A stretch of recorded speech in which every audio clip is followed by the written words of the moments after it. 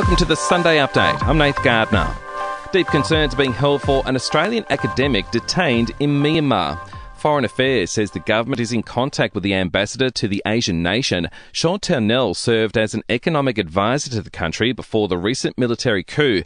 He's spoken with the BBC while confined to his hotel room. Just told that I wouldn't be allowed to leave and to have a seat and so on. And everyone was being, as I say, terribly polite and all that. But, it was clear that I couldn't go anywhere. Rainfall has helped firefighters contain a blaze in Western Australia's southwest, while severe storms have lashed Perth and parts of the state's midwest, southwest and Great Southern regions.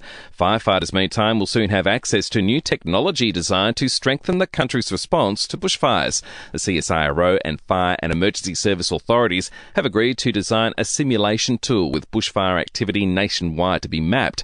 Police have nabbed 10 people driving while under the influence of drugs in one day across Sydney's south in a large-scale operation. The hunt continues for the ex-boyfriend of a missing Melbourne mother who hasn't been seen in almost a week, and an honour for 6 of the country's greatest cricketers to be immortalised on stamps. Alan Border, Adam Gilchrist, Elise Perry and Ricky Ponting are among those being celebrated.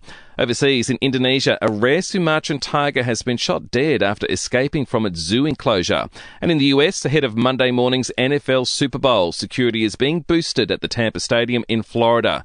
Despite the stadium capacity at 66,000, only 25,000 can attend, along with a no-fly zone set up. The Kansas City Chiefs take on the Tampa Bay Buccaneers. And that leads us to sport. The 10th series of the BBL has seen the Sydney Sixers claim its third title, beating the Perth Scorchers at the SCG. In front of more than 27,000, the home side made 188, with the Scorchers falling 27 runs short.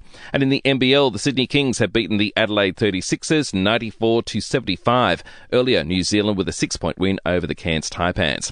And in entertainment news now, production on Jennifer Lawrence's new film remains suspended. It's after the actress was injured in a stunt gone wrong involving an explosion. The accident occurred on the Boston set of the film Don't Look Up, in which she stars alongside Leonardo DiCaprio.